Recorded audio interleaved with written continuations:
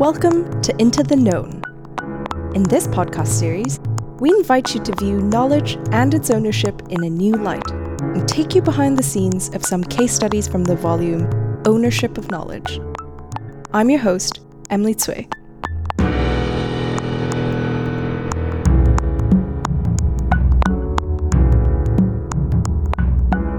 Art historian Marjolijn Bol is hunched over in her garden with a blowtorch and a handful of clear quartz crystals. She's trying to follow a recipe from around 300 AD, heating and rapidly cooling the stones. Her goal? To crack them. Marjolijn is trying to mimic a process that takes nature billions of years. Her cracked crystals must next be reheated and dipped in dye and resin to create a rich color and a shiny, polished appearance. But her attempts so far have seen countless broken rocks flying across the lawn. Only very few of these stones eventually resemble the precious gems she wants to create.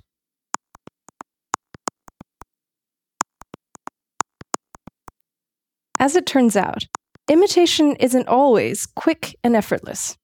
The key to a convincing imitation is getting the crackle of these precious minerals just right. But get it wrong, and the stone will not crackle, but shatter.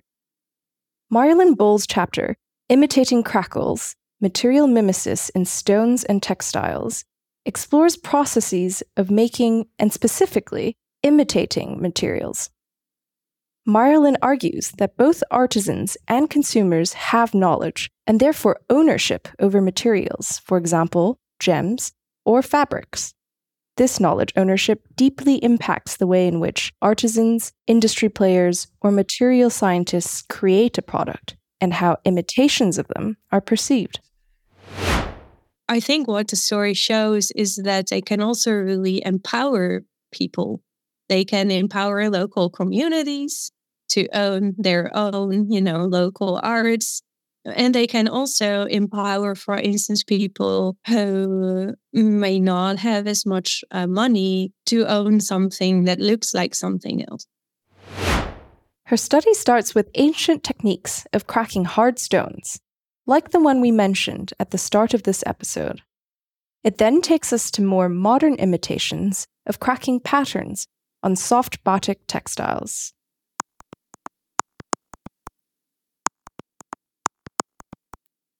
The Indonesian textiles patterned using the process of resist dyeing, known as batik, became highly sought after in Europe in the 19th century. Batik fabrics are characterized by their vibrant colors and intricate designs, such as crackles or floral motifs. While Indonesian craftspeople would hand-draw patterns using a bamboo or copper-sprouted stylus that dripped a mixture of hot melted wax and resin, European textile manufacturers saw a market for industrial imitations. They hoped they could undercut the price of traditional batik textiles. And what's really surprising here is sort of the power that the local consumers in the Indonesian archipelago had because of their knowledge of traditional batik textiles. They did not just accept these Western imitations. What was missing from the textiles made in mass production? The most glaring flaw for Indonesian consumers was that they didn't have the right crackle. While initially seen as a mistake in the handcrafting process, the crackle on the surface of traditional batik textiles became one of the most telling signifiers for the value of the cloth. Ironically, this quality that Indonesian dyers were originally trying to avoid became the key feature that Western manufacturers sought to create. But in another twist, the Western imitations found a new market on the African continent. And so there they became appreciated and sort of a textile standing in its own right, in its own market there, but being produced in the West and has now become iconic for African fashion of some African countries. This story illustrates how knowledge about materials profoundly influences our perception of value and ownership. It is often the intricate details of a material that captures our attention. Maybe it's the scent of a children's toy that's a bit too plasticky that puts us off. Or perhaps we've bought a fake fur coat and found ourselves concerned that it looks too real. Or sometimes it might just be a crackle on a surface.